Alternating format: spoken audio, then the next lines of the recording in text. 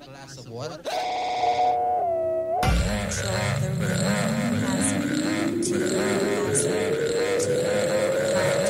Who's that handsome? Canvas, Art and Ideas on FBI Radio. And a footnote to that story. I'm trying by the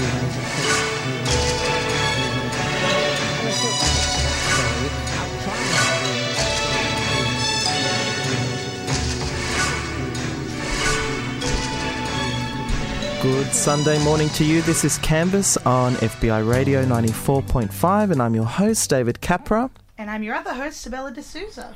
We'd like to begin our show, as always, by acknowledging the Gadigal people of the Eora Nation from which we broadcast to you every Sunday morning. We'd also like to extend our respects to our First Nation listeners, their elders, past, present, and emerging. We acknowledge that this land was never traded, sold, or given up. Sovereignty was never ceded. And we've got a hell of a lineup of a show for you this morning with international guests, Sydney locals, and some specialised Mardi Gras content. Up first, we have an interview with Intersect. It's a British Council and Diversity Arts Australia-led knowledge exchange program, and we have Michaela Ty and UK participant and curator Adelaide Bannerman. And then we're sitting down with Joey Jolene Matale, who co-founded the Pacific Sexual and Gender Diversity Network. Her most recent campaigns for equality in the Kingdom of Tonga have also become the subject of a documentary called Ladies in Waiting, which is screening at the Queer Screens for Mardi Gras, which I'm really, really excited. We are really lucky to have her on, aren't we? We have such a women of colour jam-packed day today that I myself am very, very excited. The documentary was so good. I hope you were able to catch it. Yes. Yeah. We were able to catch it just before it's being screened. I think it's screening this Wednesday. So there's still tickets available, so you should definitely check it out. I think we posted on our Facebook about it, but yeah. If you're not excited by this week, then... What have you been doing? You know what I've been doing mostly this year? You asked me so that you could ask yourself. But yes, David, tell me what you've been doing. I've been catching up on Changing Rooms. Now, you're probably too young to remember Changing Rooms, but it got me through my HSC. Oh. It was like it's like a renovation DIY show that used to be on the TV, and it used to be about sponging and they have a big colour reveal when they get the paint tins out, but it's not quite what I remember it like to be. It's a little bit more sophisticated now. Is it like a show makeover? That's right. So it's like Extreme Makeover. That's right. Yeah, but for rooms. Yeah, it's like it was like that MTV show where they'd be like, you like horses? Well, your room is the inside of a horse now. That's right. That's how I kind of remember. It's just not as cool. Yeah. But yeah. I don't think the show was very cool in the first place. I used to watch a lot of Room Raiders, which was like an MTV. I watched a lot of terrible reality MTV shows, like Next, which was where... Anyway, no one needs to know remember Next, but it was a great show. Who's doing our music? Well, today, like we had last week, we have a very special guest music curator, Jan Terry. I've been listening to her songs all week personally because I've kind of been... I've discovered her now. Well, I haven't discovered her. Laura Hunt, our music producer, was kind enough to get in contact with her, and Jan Terry was even kind enough to agree to pick our music.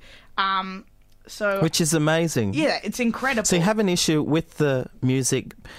Bring it up with Jan. Maybe send her an email. Yeah. Oh, some people have had some issues with the music that she's chosen. I have not. Taylor Swift. Like Taylor Swift. I don't like Taylor Swift, but it was a banger. Anyway, I've been listening to her songs all week, and I got to say, this next country track is a bit bittersweet. This is Jan Terry with If You Want a Divorce. I'm Sabella D'Souza, and you're listening to Canvas on FBI Radio 94.5 or via our digital stream.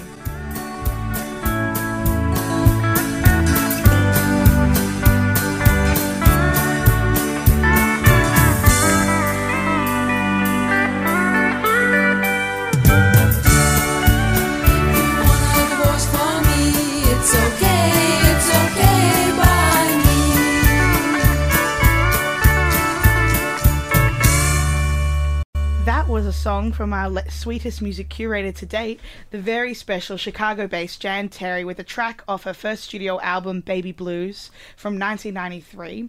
If you're keeping track, that's 2 years before I was born. We'll be hearing from more of her album later in the show, as well as a couple of her favourite classic hits. Right now, however, we're in studio with Adelaide Bannerman and Michaela Ty. Dr. Michaela Ty, I've been told to say. The doctor. Yeah, it's important, you know, you've dedicated a few years of your life. I've got to say doctor. I've got to say it.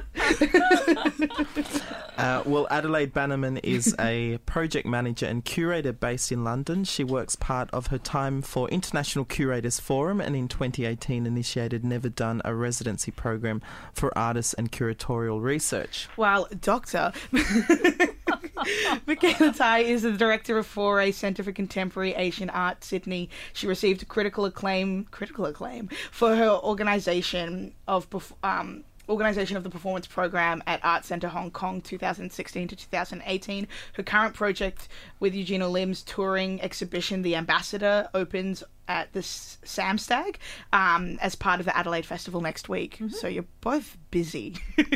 Yeah. And if you're an avid listener of Canvas, you might remember Michaela's obsession with canto pop star Leon Lai. Very Yes. important human to me. Ooh, really? What have they been up to lately? We need to be He- introduced. Actually, I was obsessed with him the whole way through high school. And they had this Avenue of Stars in Hong Kong where they've kind of done this like Hollywood Walk of Fame thing. And it's been under refurbishment. So I'm going back next month and I can visit his handprints again. So I'm quite excited. Wow. Secretly. That'll be great. Place your hand against His. We can listen to some later, Adelaide. Okay. So I wanted to kick off the show by I'm asking you this. Could you describe maybe the first moment of realizing maybe you were othered in the arts, and is there a striking moment that springs to your mind when you think about your experience as a woman of colour working in the arts, and kind of maybe how has that shaped your practice? Let's just go like full ham into the middle Let's of just it. go in. Well, I think for me, it began as an undergraduate, actually. I mean, there was one thing making work, but when it came to finding references or trying to kind of relate the experiences that I was having as a Black British woman, having to find artists before me who were possibly making work along those same lines was very difficult. It wasn't an experience that was reflected in resources like in libraries or with other artists. So having to kind of do that work, not so much in isolation because you find other people who are trying to look for similar materials and stuff like that, but I guess that was the introduction into that kind of sense of kind of developing your own resources at the same time as well, and how you might fit within the mainstream or how you might not have that space within the mainstream. Were there any artists... We'll get to you in a second, Michaela.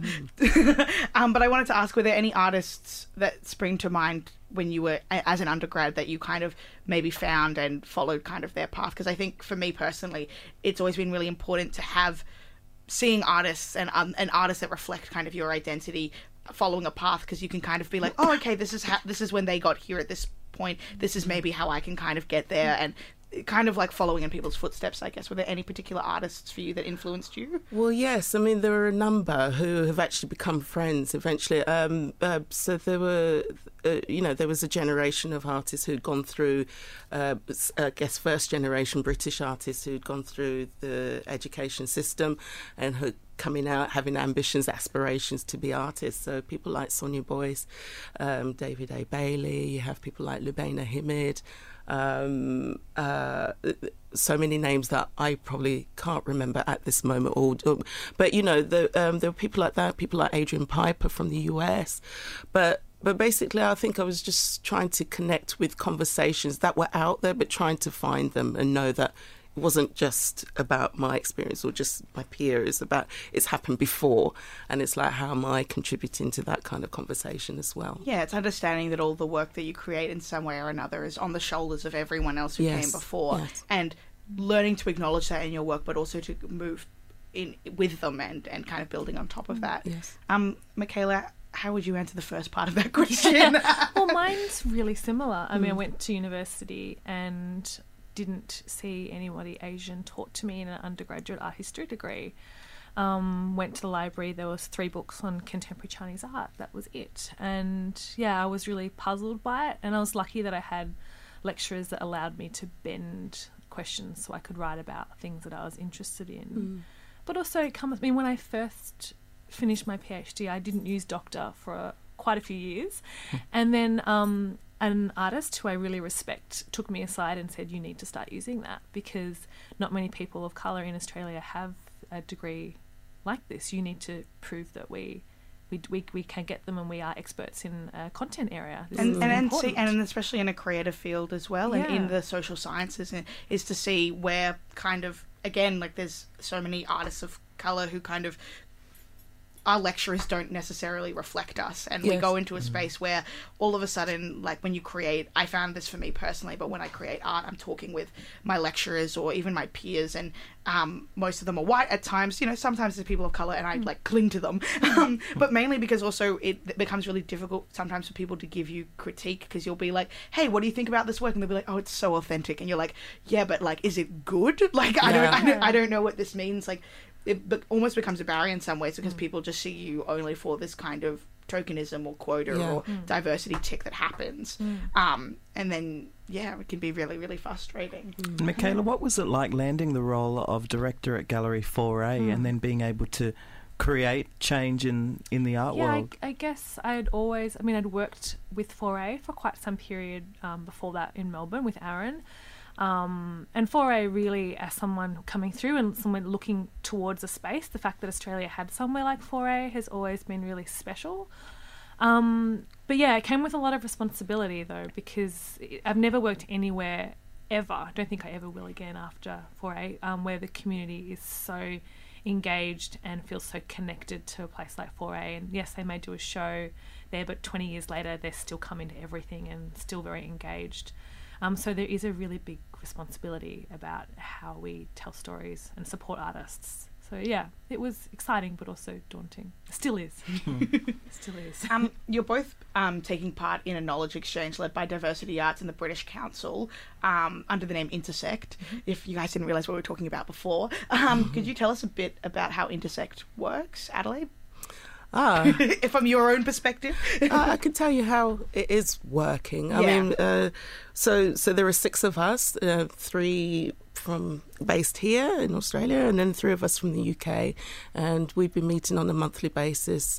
We had our first flesh meeting in September last year. Congratulations.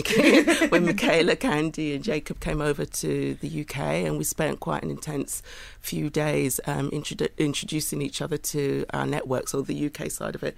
We introduced the rest of the cohort to our contacts and networks, and then we met some quite senior figures as well, those who are involved in policy making or in professional development. So it was quite an intense kind of interaction, and I guess what we've established with the meetings that we're having on the monthly basis is that we're trying to put care at the forefront of what we're doing, and actually asking ourselves how we are as professionals, as people dealing with the kind of work that we're doing, and I guess taking the cues from there as to what kind of conversation we have. Yeah.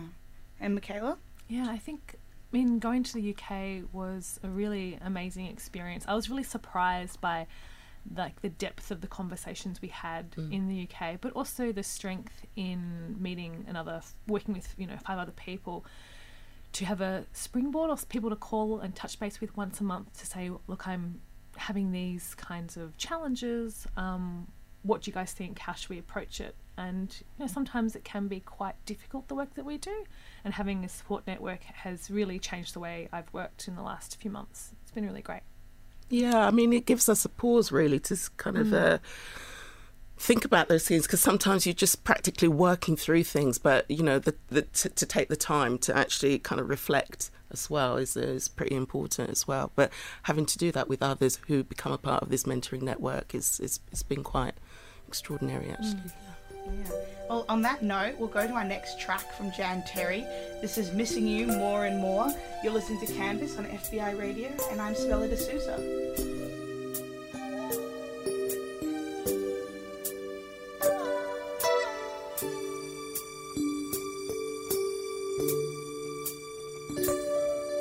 On a cold and early morning, the window open wide. I hear you start leaving. I just couldn't say goodbye.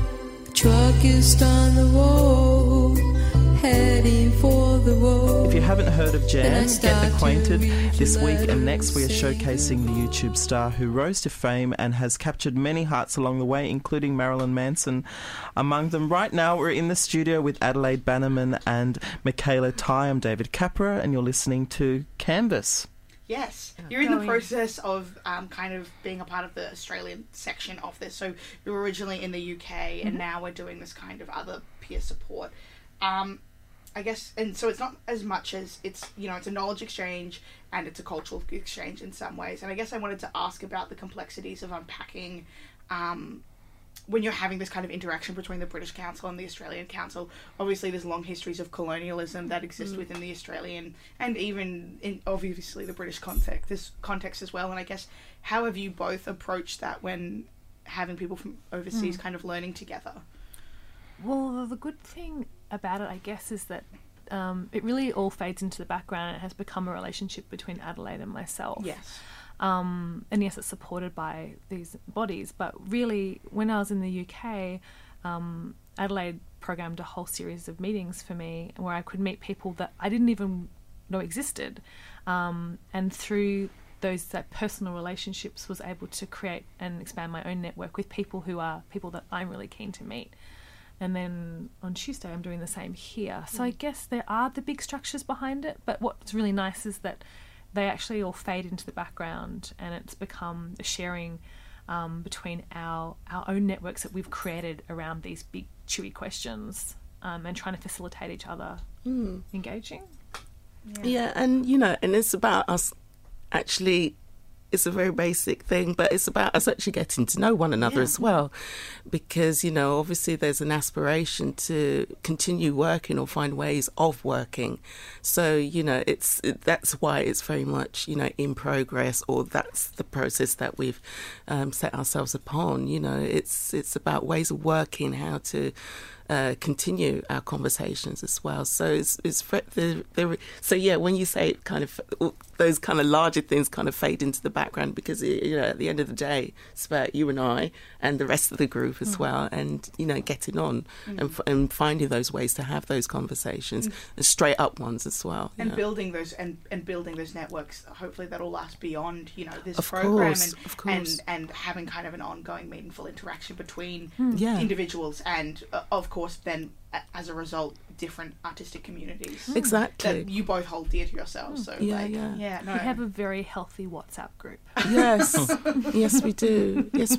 But yeah, I mean, exactly the kind of potential of the kind of community or relationships that we can develop from here onwards, really. I mean, it's pretty expansive, and because we have that interdisciplinary kind of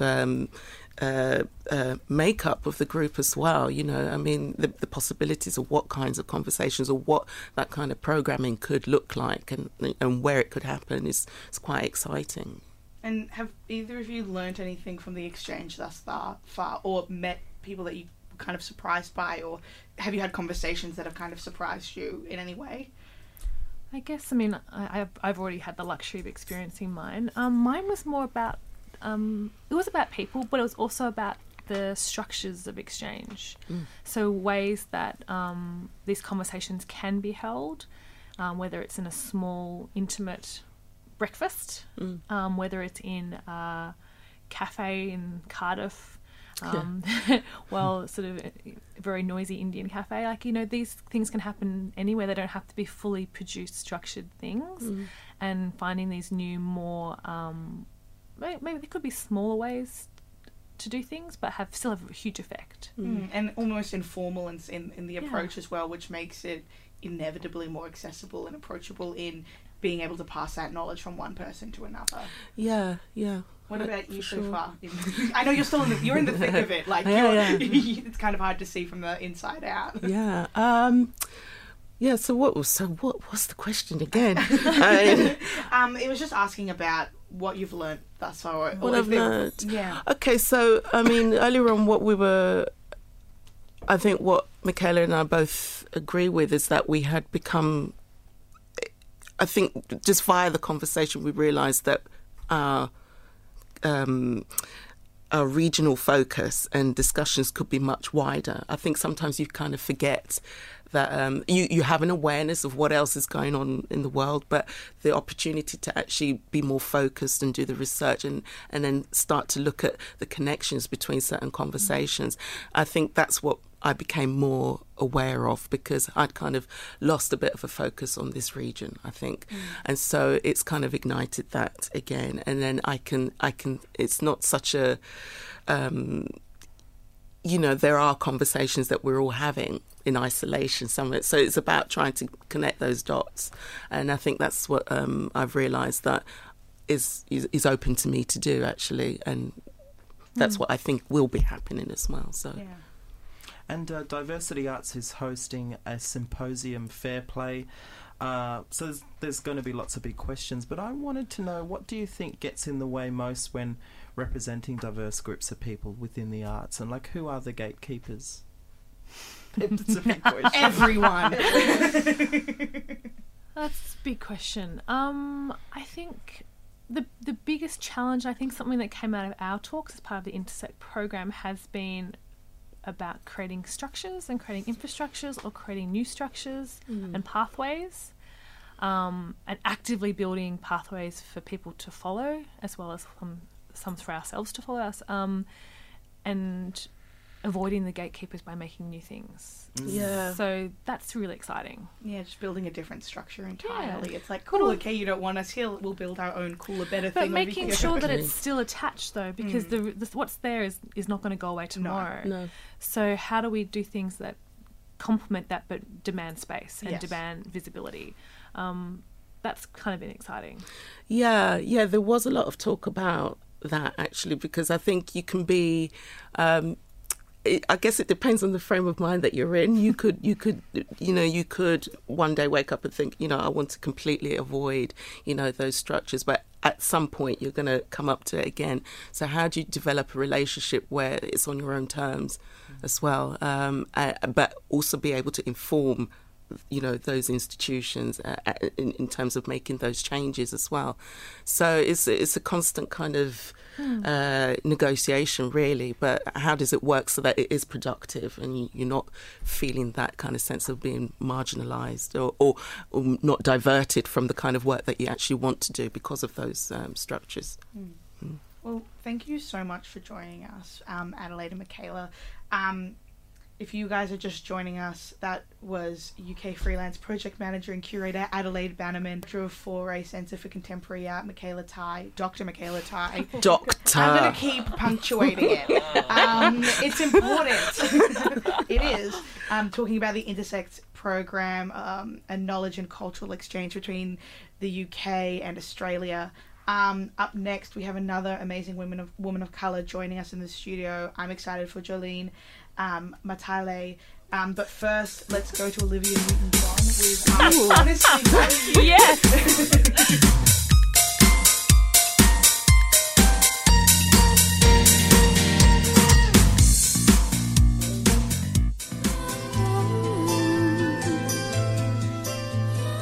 You just listened to two tracks there.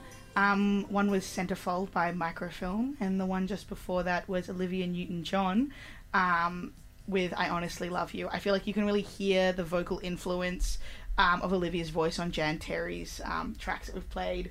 That track was released back in 1974.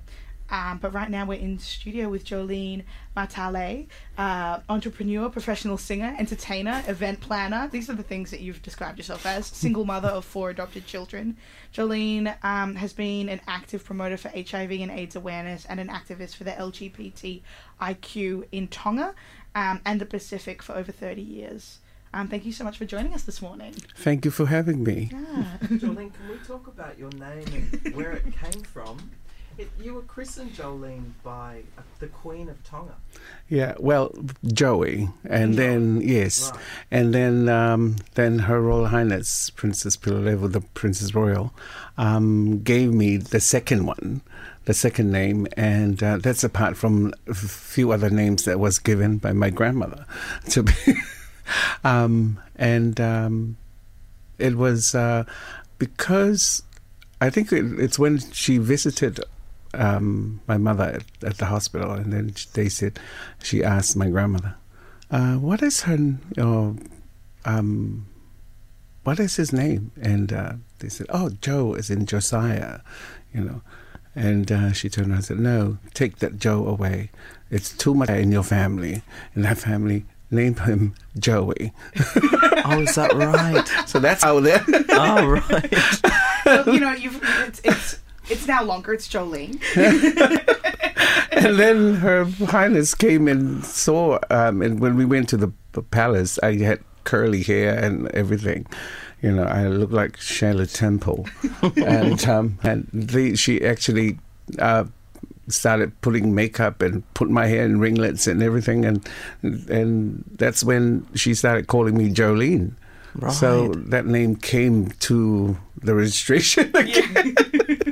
Because we've just learnt about you through a documentary called Lady in Waiting, and what I found really moving was your relationship with the Queen. What was it like, your relationship with... Well, I've always been close to her since I was born. Because every weekend we'll be going to the palace with my grandmother. It was like a daily routine for her.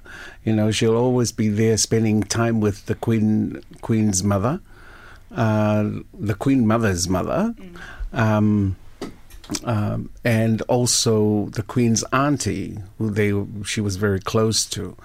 And they'll walk into the palace and they're the only ones who will be sitting there having cups of tea and in their, like typical English ladies, afternoon tea, morning tea, and, listening to all their stories and all that. So I've always been, because I was brought up by my grandmother. My mother died when I was 5 months old, and my grandparents raised me. And that's why I was constantly at the palace most of the time, because my grandmother was always at the palace. And I became more a little tale of her. And everywhere the Queen will go for the afternoon ride or her visit to the disability children, the Red Cross, I'll be tagging along, And then I got addicted to it, and I became a volunteer at the Red Cross and also serve at the Children's Disability Center. So, even when my grandmother passed away, then the Queen Mother was then a lot older, and so I became one of her personal assistants. Right. Traveling with her and doing things for her, taking care of medicine and everything. And that's what we see in Lady in Waiting. Can you tell us the origin of the word lady? The lady came out of a word called whakaleiti, and but because we changed the word whakaleiti to lady, because everything in Tonga is whakathis, whakadat, whakamalo, whakalaumari, it's like a pre-pronouns of a formal word. I see. But when they use whakaleiti, it didn't sound right for us, because every single time they actually say the word and towards us, it's like a curse. I see. It's like saying faggot or poofta. Right. And we didn't like it, the way they expressed the word. So we had, when we started the Tonga Ladies Association in 1992, we took the FAKA part off and just used the lady, because it sounds more feminine and more suitable for our community. And not only that, but whakaleiti wasn't a Tongan word at all. It was brought by the researchers that means like a lady. Oh, I see. But the word that we grew up with was whakawhawhine or whakawhewhine. That's more suitable if you say it in a, but we never used Valeti until later in the early 70s, I think, So it's the origins of the word kind of have this tension, I guess, with long-standing kind of British and imperial colonial influence. When you're looking in the film itself, you kind of are talking about evangelical missionaries and the effect of them on the La'etis, but also on Tongan society in general. I guess if you could you speak to that a little bit? Well, if we go back again to 500 AD, there was no Christianity, but there was, and there was no labeling, of who's what and what gender you have, and everybody was just a human being. The only thing we knew that I studied, when or even taught at school, when we were kids, was the status of people in society, which is the commoners, the nobles, and the royal family. And we have different languages for the commoners, the nobles, and the king, and that was the only thing that would differentiate us. But during the everyday lives, there was nothing until religion came, Christianity came into our shores. Then it sort of labeled us, and it made us know what gender we are, and it gave us all those words that we weren't used to. We even don't even use LGBTIQ back at home. We only use Laiti. That's it. For everybody, for all the LGBTIQ people. And so it actually put a barrier on our, on our community, and it made us look as the sinners or the children of the devil, and yet we're still human beings. We don't deform overnight and look like Dracula. Oh, how I wish I could look like Cleopatra. Thank you. Well, on that note, we're going to come back to Jolene in a moment, but first we are going to listen to the King, Elvis Presley, with Suspicious Minds. You're listening to Canvas on FBI Radio 94.5. We're caught in a trap. I can't walk out.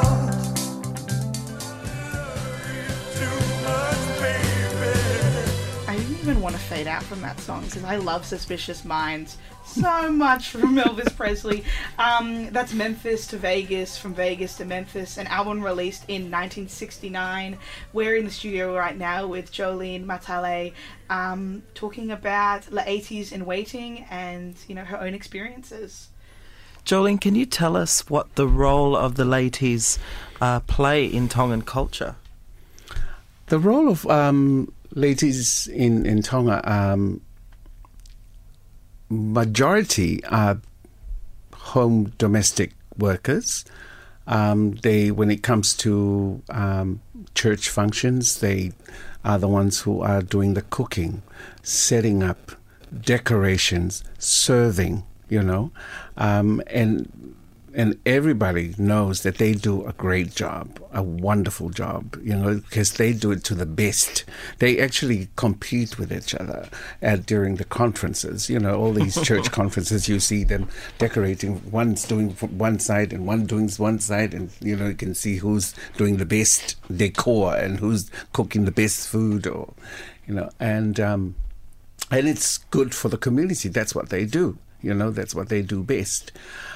We do have the ones that are working at the banks. They are ones that are working at the government, The difference is the ones that are working for the government, you don't see them, even though they are transgender people, but you never see them in dresses. They'll have to wear men's clothes, which is different for the private sectors and the ones that are doing home domestic work.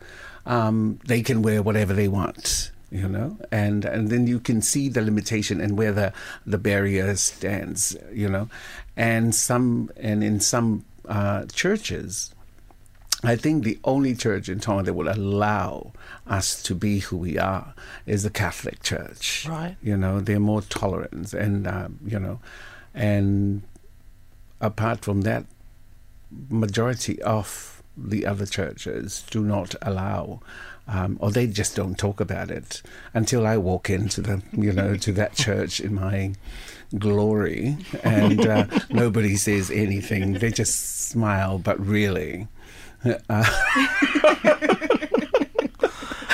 But apart from that, you know, I've always said that we're the ones who are doing the dirty work every single time. And when it comes to our personal choice, that's when everybody puts their 2 cents in. And then you started the Miss Galaxy Queen pageant in 1993, I think. How was that, I guess, received by the community? It was very well received. The very first one, we did it at my father's hotel, and we actually were only catering for 150 people. We actually received 250, almost 300, and we had to stop the door because it was jam. It was a fire hazard. Oh my gosh. It was, we were practically standing, like we can't even move. Lucky we had entrance to our changing rooms and all that. But otherwise, the people were just jamming the whole hotel, Whiawhia Hall. And then we did it twice there, and then we had to move from there to another bigger place. And after the 3rd year, or the 4th year, we were told from the International Dayline Hotel that we can't do it over there anymore because one of the ministers of the government was totally against it. And he is the chairperson for the board of the hotel. And so we had to move from there, you know, to a bigger place, you know, to where we are, where we have been having it for the past 20 years. Wow. And that's the Queen Charlotte Memorial Hall. But the Miss Galaxy has brought a lot of international media and a lot of participants from overseas, and also even our Tongan people or just people traveling to Tonga just to watch the pageant, because it has become one of the biggest events in Tonga. And not only that, but you know, the reason why we had the Miss Galaxy was because we had no resource at all when we started the Tonga Ladies Association in 92, and none of us had any full education. We were all school dropouts, you know, and we didn't know how to write proposals, to do our work, you know. And Miss Galaxy has funded 62 scholarships for our school dropouts since we started, and it has funded our HIV programs, awareness programs. It has funded our HIV testing. Now we have a quarterly test for all our members back at home, and we even do take our test to the, you know, outside our community to, you know, and every single time we have a Miss Galaxy, there's a testing area for people to just go and have their test during the pageant, you know, and it has become known, and making people feel safe that they will, you know, that they would like to know their status. You know, it's nothing to hide anymore, you know. Then they feel safe that there are people around that will care for you, you know, so, yeah. And a few years ago, you didn't hold the pageant at all, but instead held a political symposium. So you're quite political, and, I mean, you are an activist. Where do you think your activism will focus in the future? Well, I've always believed in change, you know. And change, if change can be a tool to save someone's life, then it's good, you know. And that's what I want. I mean, I'd like to see that our work has gone from just HIV and AIDS, but the rights for people to be who they are and be comfortable, even for people living with HIV, that they still have a life to live, you know. It's not like cancer, you get it today and you die tomorrow, you know. But not only that, but at the same time, through consultations, counseling, and, you know, those people can be heroes. They can be champions if you support them in the right way. And I'd like to see that the work that we do not recognized because of who we are, but to be recognized to save the lives of others. Yeah. And I guess with that in mind, I wanted to thank you today for speaking so openly and honestly about your journey. And you do that in the film very, very eloquently. In an interview that I was listening to before I came in this morning, you mentioned that I think it was your mother or your grandmother mentioned that forgiveness is better than sacrifice. And, you know, kind of a sort of urging for you to protect yourself from the inside out. And I guess I wanted to ask you what you would say to maybe your younger self in coming to terms with your identity, or maybe even young listeners today who might see your journey within themselves. Big question.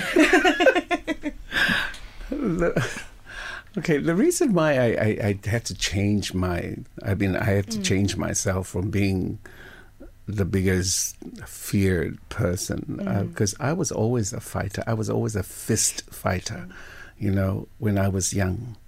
And when my grandmother knew that my anger can do things badly for me, you know, and that's why she said when I decided to leave school when I was 14 years old, and I haven't been back to school since then. My grandmother always said, you know, in order for you to be somebody, you need to forgive. Learn to forgive, because if you do not learn to forgive yourself, then you won't be able to forgive those who does badly to you, you know, bad things to you. And that was always her word: forgive is better than sacrifice. You know, and I had to try and change my attitude, my life, my everyday movement, just to be able to overcome the worst things that I've gone through, the life that I went through, the past that I went through. You know, I can forgive, but I cannot forget. You know, and I've always wanted to just get away from, you know, not even think about what that has been damaging my life, you know. So I use that tool to, like I said before, you know, if there's change and it will save another person's life, then why not? Well, thank you so much. Thank you so much for joining us and for giving us the opportunity to talk to you today. It was really, really special. And to you just tuning in, that was Jolene Matale, trans advocate from the Kingdom of Tonga, currently promoting La'aties in Waiting at Queer Screen's 26th Mardi Gras Film Festival in Sydney on Wednesday, the 27th of February. Definitely check it out. It's a powerful documentary. And Jolene will be singing. Yes, Jolene will be singing before. So it's definitely worth the watch and the support. Our next track is Fax My Love from Jan Terry. You're listening to Canvas on FBI Radio 94.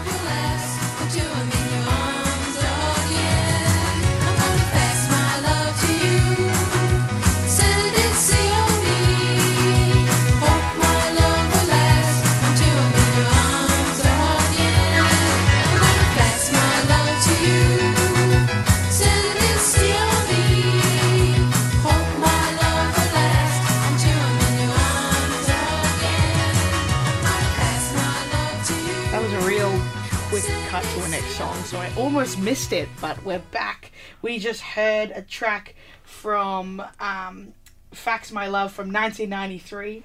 That's 2 years again before I was born. I'm doing all the tracks today by how far they were from when I was actually born. Composed by music curator, Chicago-born cult YouTube star Jan Terry. I'm Sabella D'Souza, and you're listening to Canvas on FBI Radio 94.5. And we've got a lot of podcasts up. Oh, because Sabella has been very busy editing all our mistakes, our technicalities.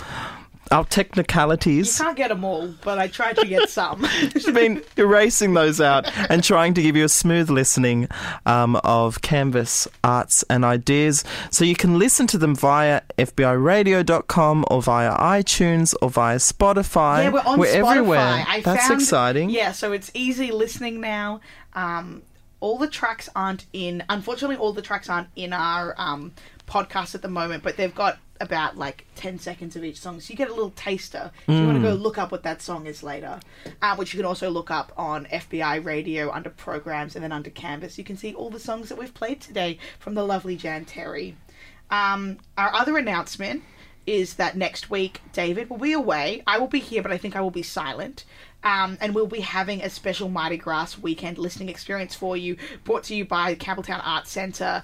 They did an event last year, All Ears Queer Listening, and we're going to kind of do a retrospective on that, and it's kind of in a lead up to them releasing a podcast. So it's going to be a really fun show with a lot of amazing artists and chats, and it's very, Mardi Gras themed. So, when you're hungover on Sunday morning, tune in. It's perfect. So I will certainly be listening in. And I'm going to be really hungover. And also there's another event, In Response Dialogues with Real Time. It's an exhibition at UNSW Library, which is marking the closure of Real Time Arts Magazine, which has been going on for a long time. And dancer Martin Delamo will be talking about their work, and that's on this Thursday at 6:30 at the UNSW Library Exhibition Space. We'd like to thank you for listening, and our special guests Adelaide Bannerman, Michaela Ty and Jolene Matiley, and our music curator Jan Terry. Canvas is brought to you by a team of artists, David Capper and myself. The final track is from music curator, of course, Jan Terry. I'd like to make it with you. Hear our exclusive interview with Jan. We actually get to Laura Hunt gets to sit down and chat with her in about 2 weeks' time, so make sure you're listening then as well. Tune in next for Weekend Lunch with Martin Reyes. In the city night, the neon lights will shine, and the morning dew in the morning light. This podcast is produced by FBI Radio in Sydney. Find more at fbiradio.com/podcasts.